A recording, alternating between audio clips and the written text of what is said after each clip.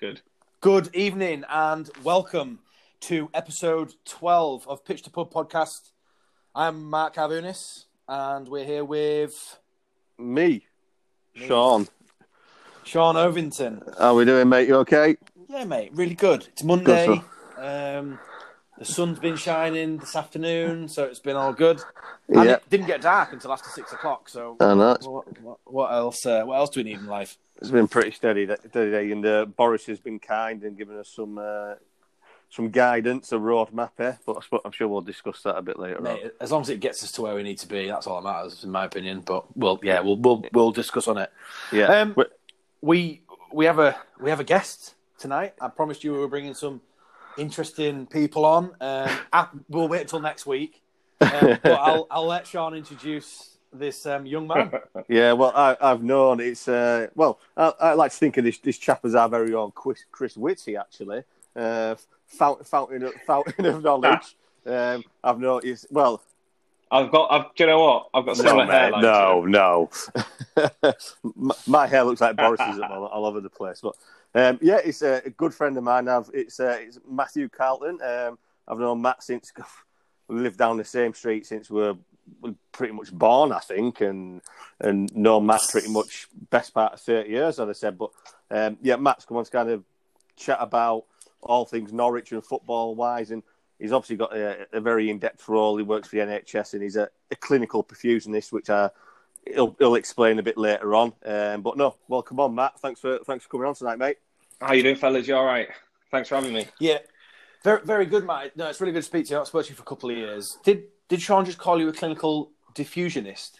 Well, mate, we either get clinical pro-fusionist. I mean, I don't know what a fusion is, but we're not pro in anything. Or sometimes we get a clinical percussionist.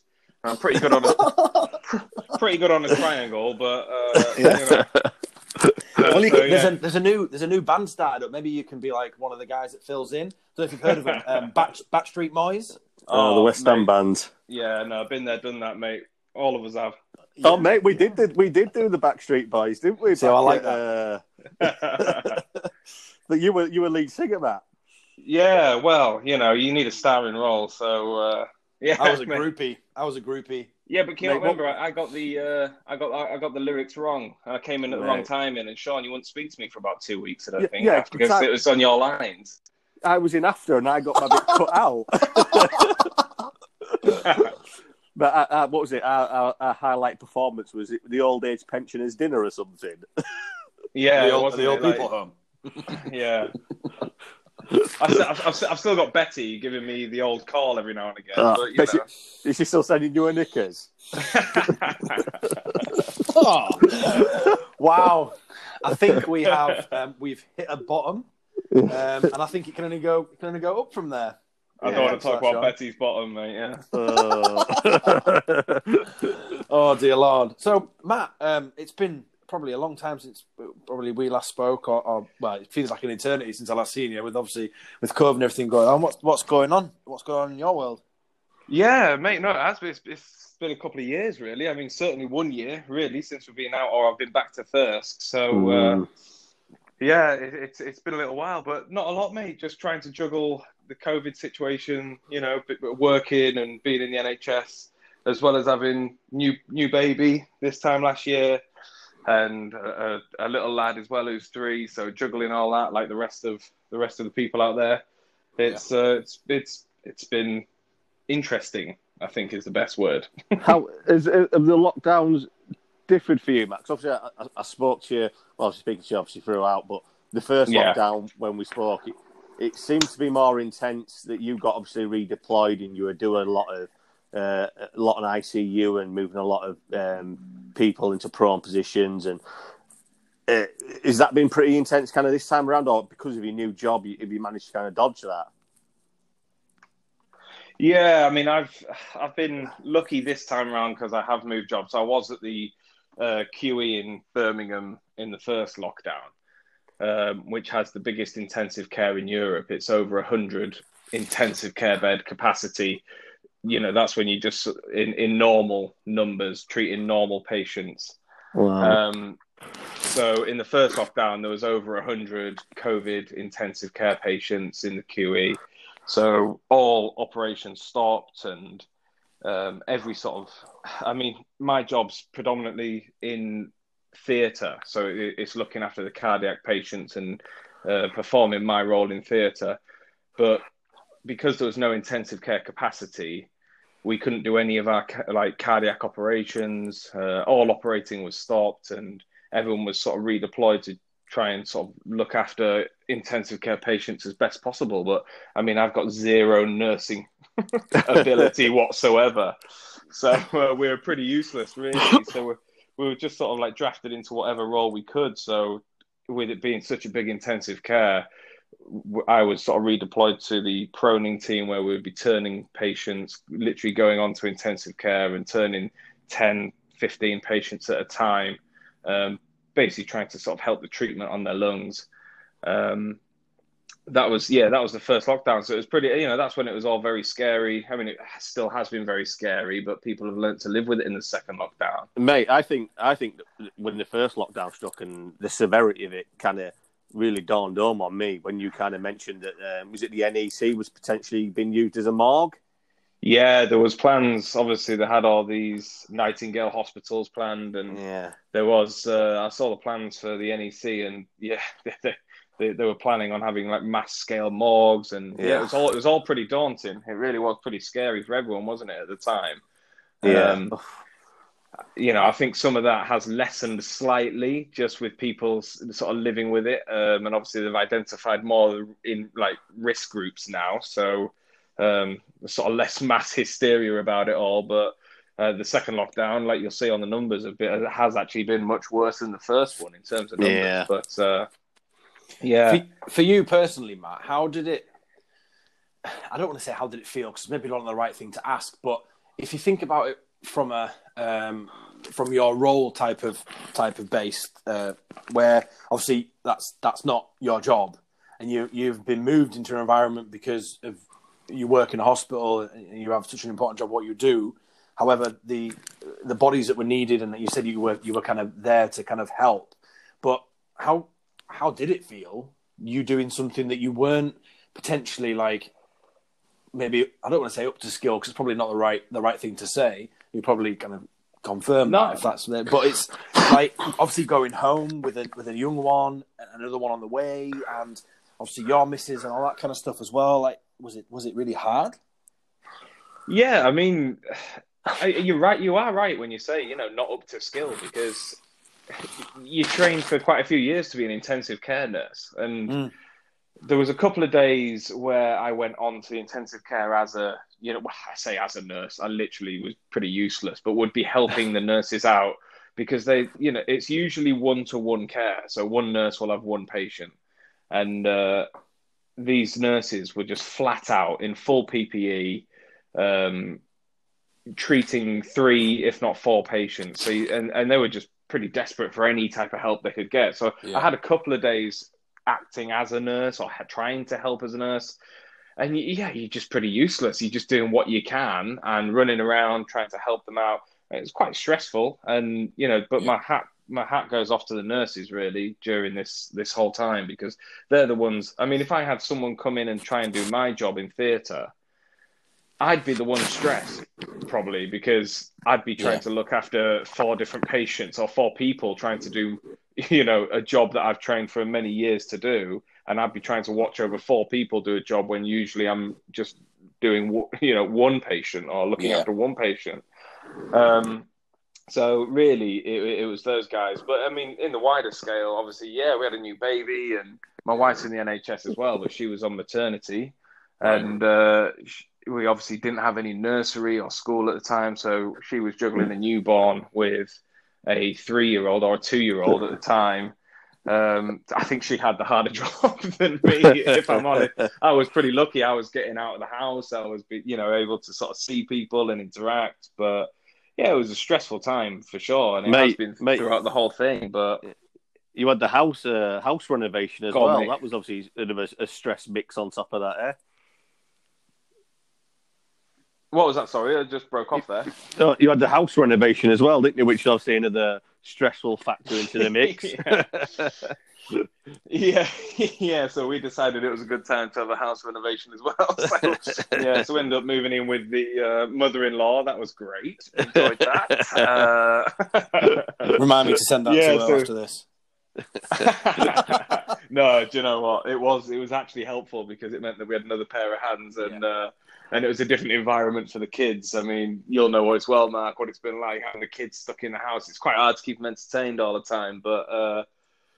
No, it has been interesting. I mean, the second lockdown, like you said, Sean, I've moved jobs recently, so we have relocated a couple of people, but I've been more staying on the cardiac side of things. So the small amount of work that we are still managing to get through, I've been sort of dealing with that rather than dealing with my usual job, rather than going back onto intensive care, which, to be honest, I'm glad about because it wasn't very nice. So What is it exactly that you do, Matt? Because I don't want to keep talking and then get through it and people go, oh, he works in theatre. I mean, hold on a minute. He didn't actually tell us what he did. So just explain to, the hundreds of listeners what you do.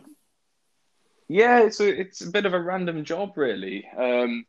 So, I mean, called a clinical perfusionist. So it's all about the perfusion of the body. So I work in cardiac theatres, heart theatres, and we operate the cardiopulmonary bypass machine. So that's the heart-lung machine. So in normal operations, a patient will go into theatre and the anaesthetist will obviously anaesthetize the patient and then make sure the patient's electrolytes and all the different critical sort of things to do with the patient during the operation, the anaesthetist will look after that. Heart surgery is a bit different because obviously you need to operate on the heart itself, which is beating. It's providing us with our cardiac output and the oxygen to the muscles and organs. And when you operate on the heart, you obviously can't cut into the heart while it's beating or operate on the heart while it's beating. So you have to stop the heart from beating. Wow. So in order to do that, they have to divert the blood from the patient's body to a heart-lung machine. And we take over the role of the heart and the lungs. So we'll provide the cardiac output for the patient through a pump, and we'll oxygenate the patient. So we'll take over their lungs, and then we deliver the blood back to the body after the heart into the aorta, so that the surgeon can then operate on the heart, and we can deliver a drug to the heart to stop it from beating. So the surgeon can then operate on the heart while it's still and not worrying about the patient's vital signs or electrolytes or anything to do with that, really. So it's a bit of a random job. There's not many of us in the country. There's only about 350, maybe 400 in the whole country, in the whole of the UK. So it's pretty unique, but it's interesting. You get to see a lot of different stuff. So it's good. First of all, for me, that's pretty fucking epic. And that sounds like... No, my heart's beating faster just listening to that. That's like scary shit. You've literally got someone's heart in your hands. Am I right or wrong? Obviously not physically. Yeah, pretty much. I mean, but... No, the surgeon will. They'll physically have it in their hands. But when we go onto bypass, we'll essentially take over the anaesthetist role of looking after the patient during their surgery. You're keeping them alive while that's going on, right? Yeah, that's right. The heart-lung machine, or the perfusionist who's in charge of the heart-lung machine is monitoring all the blood levels, all the electrolytes, all everything to do with that patient's state at the time, and making sure they're fully oxygenated and keeping alive, and keeping them alive during their operation. Wow, my mind's just gone. I always kind of knew what role you did, but you've never. Well, I don't know if you've explained it that in depth for us. So it's probably has pretty several nuts. Times, but you've probably been that drunk. Gone, man, that's awesome. It's definitely been a 3 a.m. chat. Yeah. So, but wow, how did you get into that? Like, because I mean, obviously we're at college, college, and you went off to a different university to what me and Sean did, proper one, and then, like, was it something that you were like, that's what I want to do, or did you not really like? Did you study at university for that specifically, or not? Oh, it's been my dream since I was 8. Honestly, Really? That's amazing. How could you pronounce No. Yeah. No, that's when I thought I was going to play the triangle, mate, as a percussionist. Yeah. That's not. There's probably more than 350 triangle players in the country, so you're in a niche market, I reckon, mate. No, do you know what? A lot of people fall into it, if I'm honest, Mark. And I mean, I was, I went off and did a degree in biomedical science, which I thought was going to be like interesting and cool. But then actually I realized that you come out of university and you haven't trained for any job whatsoever. Pretty much like 60-70% of university students are. Yeah, basically, yeah. No, so for me, it was just, looking on the NHS website, seeing what different opportunities are out there. And I went and shadowed the role and thought, yeah, that's pretty cool. I get to sit down all day. So, yeah, and literally just sort of applied to a couple of centres from there, and that's when I moved out of Thirsk, went down to Nottingham, and I got the job there, and life's gone on since there. I ended up sort of shacking up with the other trainee perfusionist in Nottingham. Shacking up, you two. Your eyes met across a wide open torso as you kept someone alive. Honestly, there's nothing that screams love more than blood pouring all over the floor. Yeah. Do you think you might be the only perfusionist couple in the country? Is that right? No, we're not actually. No, we're not. There's not many of us. But you could have just said yes to make it sound cool, mate. Yeah, we're the only ones. We're the only ones. That's amazing. That's so. We're literally the celebrity couple in perfusion. Yeah. You're like the Beckhams, right? That's right. Yeah. No, with a Harry and Meghan, we don't like to be our lives intruded on, really. And now they're just setting the podcast up, aren't they, as well? Do you have much choice? Yeah. Harry. Yeah. To be perfectly honest, I always thought you were a doctor. And kind of when I found out before we came on air that you weren't, I was a little bit let down. But actually, since you've I did offer, I could get you a doctor. Since you've told me what you've done, I actually think that's better, and that's a lot more cooler, niche. Like, it's just like, I'm impressed, mate. Well done. I think you're my favourite friend that does that. Thanks. Do you know what that means so much. So you're on Pitch to Pub. Why don't you let everybody know who you follow? You don't have to say it quietly. You can say it in confidence. It's okay. No, I am a proud, massive Norwich City fan, and always have been. Yeah. Yeah, I remember that. Can you explain the dynamics? Obviously, I know your family, your mum and your brother are Leeds fans, and you and your dad are Norwich fans. Dirty Leeds. Yeah. So obviously, explain the why you're a Norwich fan, because you haven't got the accent, have you? As such as No. It was a bit of an error in judgment on my part, I think. Really. No, yeah, like you say, my dad was a Norwich fan, is a Norwich fan. My mum's from Leeds, she's a Leeds fan. Neither of them, massively into football, but enough to influence us. And my elder brother, he went on to follow Leeds, and for some reason, I decided to align myself with Norwich and follow my dad. That's the only reason, really. Were you born in Bury St Edmunds? Yeah, I was. Yeah, which is closer to Ipswich actually than Norwich. But that's a lucky escape. Well, my brother was born in Germany, so he should be a Dortmund fan or something, really. But no, yeah. So it's just pretty random, really. Just followed my dad and been a Norwich. I've stuck to my guns and been a Norwich fan ever since. What was your earliest memory as a Norwich fan then? Oh, do you know what? It's not a good one. And annoyingly, it's part of the reason actually why I hate Leeds so much as well. So it must have been was it 94, 95 when we got relegated from the Premier League, or 95, 96, one of them. And we went to Ellen Road, I think my brother, maybe my dad as well. And Leeds essentially relegated us.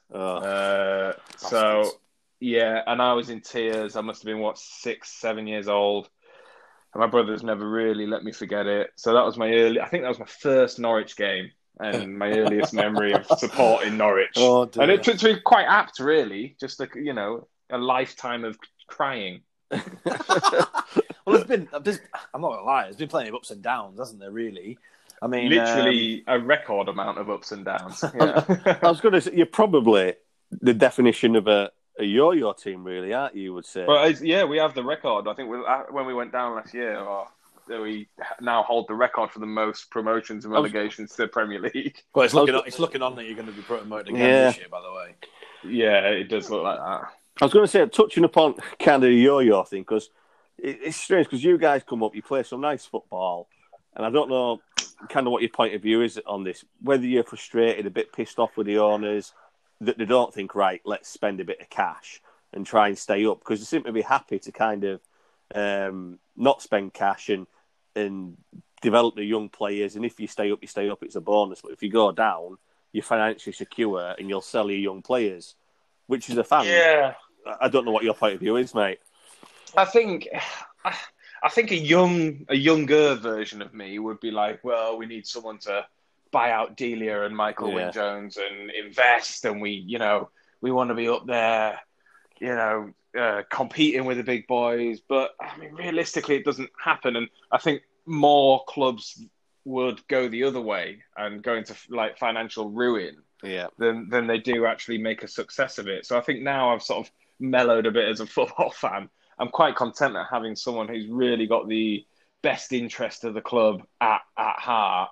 And I mean, the best thing we did was get Stuart Webber in from Huddersfield as the sporting director, and Daniel Farke at the same time, because they absolutely masterminded sort of the trajectory of the club. We didn't, when we got promoted 2 years ago, we didn't invest, and I think, like I say, younger me would have been frustrated at that. Like, you just want to go out and spend 40 million on players, but look, we all know that 40 million on one player can be a flop. Never mind. Yeah.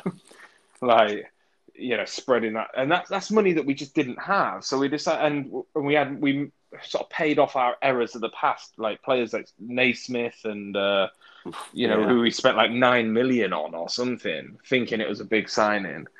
So we invested in the training facilities and paid off all our old debts, and we sort of secured our future as a club, no matter what was going to happen, because we can't guarantee success at Norwich, and we can't guarantee Premier League football each year. And they set a target of being a top 26 club, knowing that we could easily go up and down. And that looked, that sort of paid dividends, really, because obviously we did get relegated and then, until coronavirus hit, and then it's completely done us for another. When you are a club that doesn't sort of have endless pit of money, that's done us for another sort of 20 or 30 million, which we just didn't really have. So we sold Ben Godfrey for 25 million, and we're sort of self-sustained. You sell Lewis to Newcastle as well? Yeah, Lewis to Newcastle as well, which was a good bit of business. We have got players coming through, but that is the type of club we are. So I think it's just accepting what type of club you are. And I've come to terms with that, to be honest. Yeah, I love being in the Prem. But it's not fun when you're losing every week like we were. Do you know what, mate? That is such an adult answer. You're like, I just come to terms with it, and I'm at peace. I'm at ease with the fact that Norwich are never going to be a sustained Premier League club. And do you know what? It's actually funny you talked about that, because it was something that I was going to bring up, and Sean did well to kind of touch on it. Is when I got to terms with the fact that they were talking about, well, we're not going to invest the team, because if we invest the team, like you said, and it doesn't work, and we get relegated anyway, we put ourselves in a massive black hole to then try and come back up next year. But then the parachute payments of up and down is going to be more for us in the long run anyway. So by what you said, investing in the younger players and the academy, potentially in the long run, it puts us in a better position where we can go, well, actually, we're in a much better position here, there, and there. So when we get promoted again, we maybe give it a better go. And yeah, absolutely. There's a massive part of me that kind of admires that, because, like you said, you probably aren't a Premier League club because You haven't got all that structure there, but it's coming.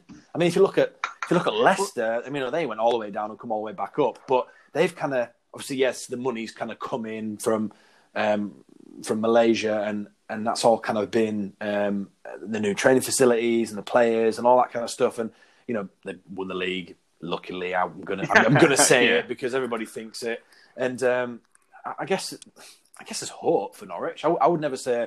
Nah, Norwich aren't one of the teams that can stay in the Premier League. I just think it's a case of sometimes it's about timing, isn't it? Well, I would say that. Sorry, Matt. No, I agree. I think it's the aim, the hope is that we can be a sustainable team. When we have come up previously, we've stayed up for 2-3 seasons, but we have done that thing before. Signings like Van Wolfswinkel. Yeah. We have spent. We've made these errors before, and I just think we've got a good team around us now where they're looking to sort of get a good deal, looking in foreign leagues, like trying to really just make astute signings, like sort of Buendia and Stiepermann, Pukki on a free, but then also bringing players like Max Aarons, Todd Cantwell through the academy as well. It's just such a better long-term model than just pumping 10 million into a player and hoping he's going to be the answer to staying in the Premier League, which just isn't going to happen. I mean, Matt, I can't believe it. It's been 28 minutes and it's taking that long to mention Buendia. Mate, he's magical. I'm in love with him. So that was my next question. Was do you think he'll go in the summer? Do you think Aaron? Obviously, there's been rumours of Bayern Munich in for Aarons and Cantwell as well. And do you think they'll go in the summer even if you get promoted, or if there's a chance of them staying? I don't know. I think I am a bit. If we go up, I'm a bit worried that we're going to sort of repeat last year's sort of failure, really, because I don't. As much as I love Pukki, he's been brilliant. He's sort of 31, going to be 32, and I don't think he's a Premier League striker. He might get sort of maybe 5 to 10 goals a season. So we definitely need someone up top. I think Buendia, I think he is a top 6 player. So like a team like Spurs or someone who needs some creativity in there, he's so good. Like I think he'll be 35 to 40 million. So I think even if we go up, we'll lose him. And I think also Max Aarons is one. Maybe we could keep hold of him another season. I think Cantwell will stay. I think Cantwell's probably a bit more of a gamble.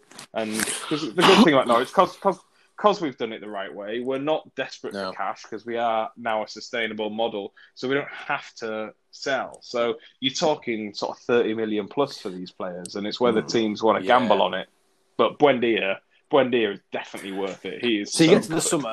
Go on, Sean. Where did you get Buendia from? Do you know, I can't remember because we've raided so many German leagues and Bundesliga 2 leagues for all our different players. Vrancic, Stiepermann. I can't remember. I'd have to have a look. I can't remember where we got Buendia from. It's an absolute steal. Another quick question, mate. Big bugbear of mine is Bielsa getting all this fucking credit. He got Leeds promoted. He got Leeds promoted. Took him a couple of years. Yeah, but they're the best team in the world, mate. But arguably, right, for me, Farke took Norwich up with a far lesser squad of players than Leeds at the first attempt. And he's signing players astutely from the German second division. His scouting network's fantastic. In my opinion, he's proven more and he's done more than Bielsa's done in England in a short period. I mean, how happy are you with Farke, essentially, is what I'm getting at. He's done a... Yeah, I've heard you criticise Bielsa on a couple of the other... Just before you answer, I agree. I can give you the answer. Yeah, go on. It's because he plays murder ball. Okay. But but Farke, though, you get Leeds by its hatred aside. Farke, he's done a squeaky voice aside as well. He's done a great job, hasn't he?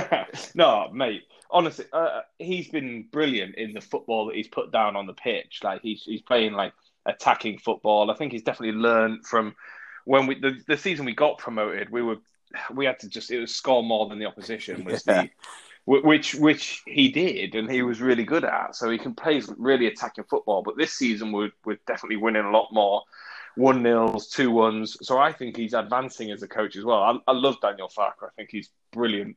But we can't really talk about it just as him because it's definitely in partnership with Stuart Webber. Yeah. Because he's the one that's doing the scouting. He's the one that... Stuart Webber came from Huddersfield, where... was it... Wagner. Wagner, the singer. yeah. Yeah, the one from X Factor, yeah. But Wagner was the Dortmund second team coach. Yeah. When Daniel, Klopp. when Was it Klopp? That's right, under Klopp, yeah. And Stuart Webber brought him across to Huddersfield, and they got promoted. And then signed Stuart Webber. We then signed Stuart Webber, and he signed Daniel Farke, who was the then replacement for Wagner as the Dortmund. And I thought, mate, it ain't going to work twice. You're a bit of a joker if you just got one model and that's it. But it has worked. So they definitely seem to come as a team. And as you know, I'd hate to lose either one of them. Really, I'm stuck with Daniel Farke, and he's definitely better than Bielsa. What's your greatest? Been a tormented Norwich fan from your first memory of going to watch him at Ellen Road. What has been your highlight as a Norwich fan? What's one game that sticks in your mind? Thinks, oh yeah, probably beating Man U. I'm guessing when Mackenzie scored. Or mate, you're gonna love it because definitely 2-0 Dean Ashton, Leon Mackenzie. That's the game. That's the one. Yeah. Yeah, because I mean, you'll know Sean and Mark, and obviously Sean, our sort of group of friends. You're all Man United fans, and we got relegated in '95, and then got promoted in 2005. So I spent 10 years from being 7 to 17 of Man United winning everything, and my 4 or 5 best mates being Man United fans, just thinking they've had a failed season if they finished second or didn't win the league or whatever. And so coming up, being promoted and then beating Man United 2-0 that was incredible. And then I think to go along with that, probably the only highlight of last season when we beat Man City 3-2, beating the champions, but not just champions, Pep Guardiola's sort of legendary sort of tiki-taka teams. That was probably one of the greatest games I've seen last year. And luckily, the fans were still there, actually. Yeah, and unfortunately, not quite old enough to go back to the Bayern Munich days. But there we go.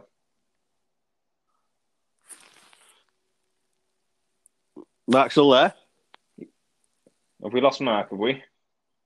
I think he's gone, mate. Did he? Mate, you've sent him to sleep. That's what he thinks of your greatest Norwich moment. I know, yeah, literally just signed off straight away. Is it still recording then? Or... Yeah, no, we're still here, mate. I don't know maybe his connection's dropped out. I don't know. I think I've sent him to sleep, mate. I think you're definitely right. Mate, I think he has. He's had a long shift, hasn't he? I think he's had a long shift. I was going to ask you who. I know you kind of idolised a couple of Norwich players over the last few years, or when you were a child, and you've got a couple of shirts with their names on. Who would you say, player of your childhood, Norwich-wise, who's your favourite player? Oh, Ewan Roberts, got to be. Big. I thought you were going to say the jinking kind of winger, Darren Eadie. Huckabee. Yeah, mate. They go in stages, doesn't it? But Ewan Roberts was probably my earliest sort of idol. Then into Huckabee. Huckabee was class. Yeah. Is that a signed shirt you've got? I can't remember. Is it a signed shirt? No, Huckabee isn't. I've got a Howson signed shirt, which was from our Padshot did that. Our friend Chris Padgett, his wedding. So I got a signed Howson shirt. He was a bit of a legend at the club as well, actually. But no, and then actually, speaking of Huckabee, Padge also has worn that Huckabee shirt a couple of times. I've seen it. I was going to mention that Padge has had that with his ass out. Yeah. But no, Ewan Roberts probably the earliest, and then I'm not quite old enough really going back to Jeremy Goss and Rule Fox. Yeah. Chris Sutton. Chris Sutton. Yeah. Through. What about Brian Gunn? Oh, mate, I used to have a couple of keeper shirts as well as a kid. So yeah, Brian Gunn was definitely a bit of a legend as well. Like, yeah, they're some of the players really that stand out. And Didn't you get to meet Ewan Roberts? Yeah, I did. Yeah, no, a bit of a family connection, basically, to a Norwich City reserve guy who a family connection was engaged to. So we went to their engagement party, and all the Norwich team were there. Yeah. So I managed to meet Ewan Roberts, and it was when we had Robert Green as keeper. And to be honest, I was probably only about 7 or 8. It was wasted on me, really, but. Yeah, I think my mum felt Rob Green's ass. See, that doesn't surprise me. Oh, here he's back. Yeah, he's back. He's back. We thought Matt sent you to sleep, mate. I'm going to blame the missus. His favourite Norwich game. Can't help herself. She's on every other possible device that she can use at the same time. So I do apologise. I've been on for a couple of minutes. I just was listening, feeling my way back in. Charlotte's I wasn't going to tell anybody live on a podcast, but it is what it is now. I can't do anything about it. Mate, she wanted better bandwidth, didn't she, to watch it? That's it. That's why she probably turned the Wi-Fi off and then turned it back on so I wasn't connected. So I do apologise for that, but it's not a problem. Yeah. Sorry, we were just talking about kind of Matt's favourite players for Norwich over the last few years, and he's been lucky enough to meet kind of his idol, which was Ewan Roberts, a big Welsh striker. Yeah. Do you know what? I was lucky enough actually last year. I had a very sort of loose connection who had a bit of a box at Birmingham, and on the opening day of the season, he sort of said, "Do you want to come along?" And it was in sort of like the not the players' lounge, but the fancy seats and stuff. Anyway, and Delia's walking through. So I managed to get a little picture with Delia Smith, and that was probably one of my most prized pictures. You got it up framed on the wall, yeah? Yeah, exactly. Right above the head, the headboard of the bed. What is it? Is it a caption that says, "Come on, we need you. Where are you? Let's be having you." Yeah, let's be having you. We've got in that fancy writing in actually carved in woodwork. Let's be having you on the ceiling. Yeah. That's what Matt shouts to Lou every night before they go to make love. That would explain. It's definitely not. It's definitely not. We need a 12th man. Just a second. Oh, that's absolutely brilliant. Absolutely brilliant. We need a 12th man. Absolutely gold. I definitely won't let her listen to this. You've tickled me. She hasn't got a choice. I'm going to send it to her privately. Maybe you need a 12th man, Sean.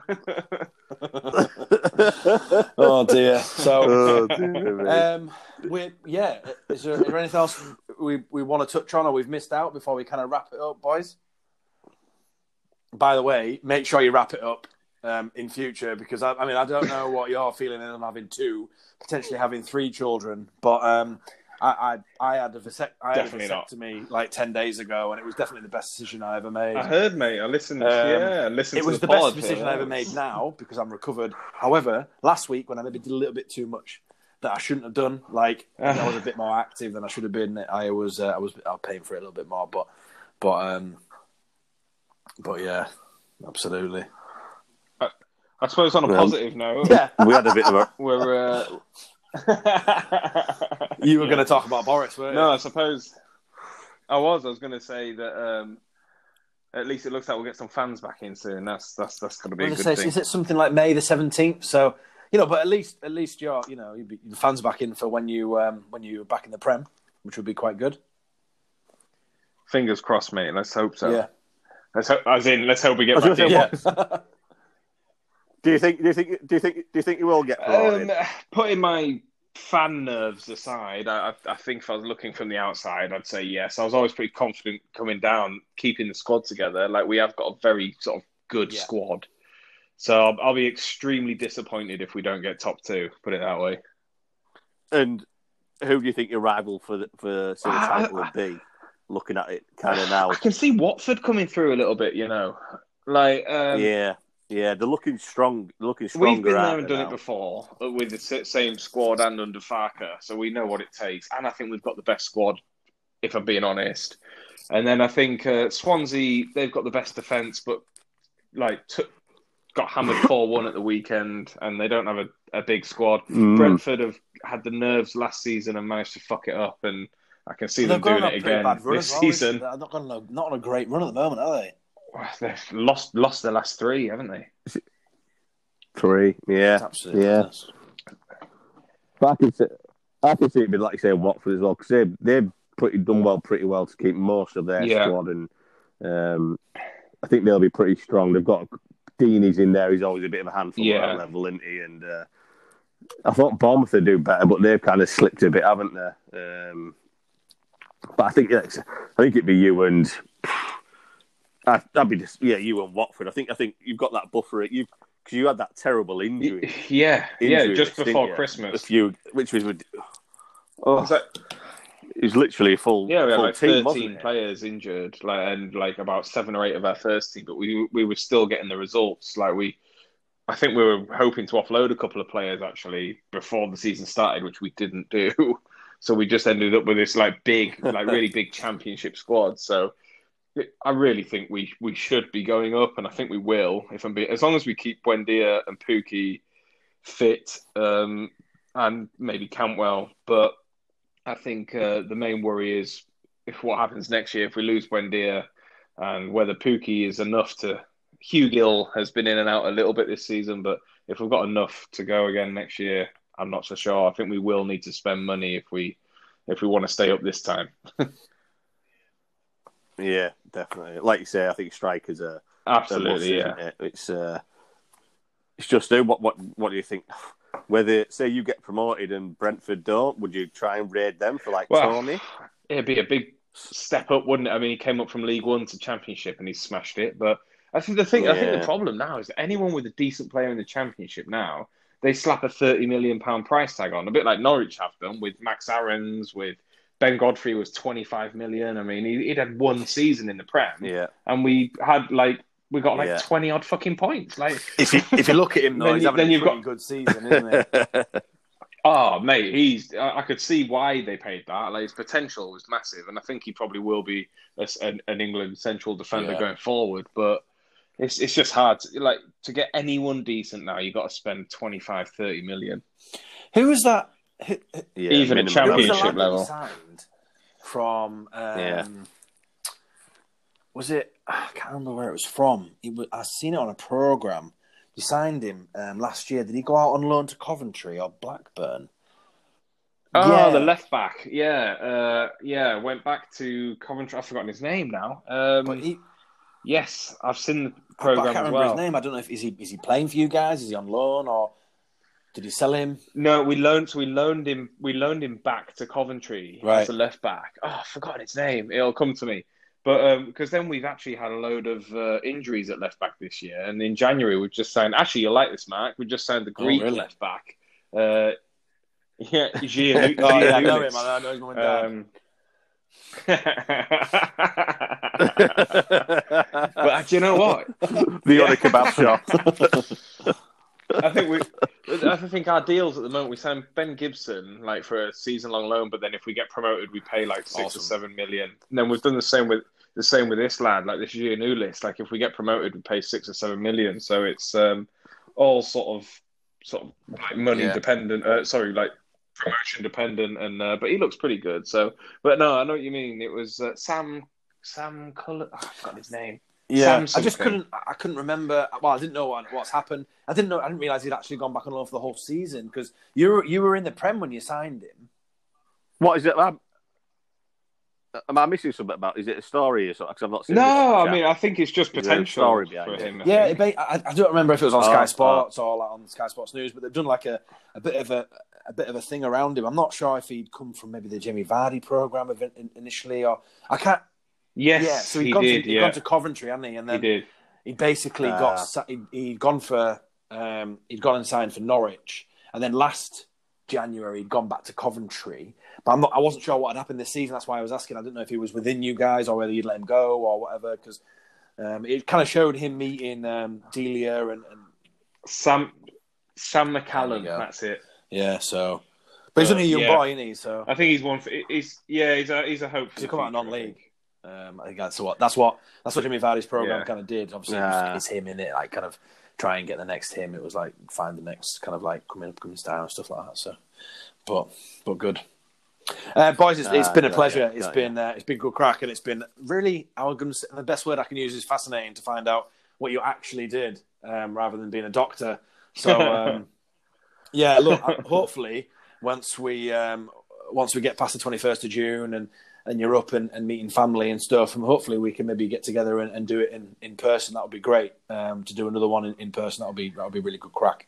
So just have to let us know once COVID decides to do one, and Boris lets us all on the free rein, and within a couple of weeks we'll probably be back in a bubble or something. Yeah, thanks very much for coming on. I appreciate it, mate, massively. No, thanks for having me. It's been great talking about Norwich. So thanks a lot. Cheers, guys. Cheers, Matt. Cheers, mate.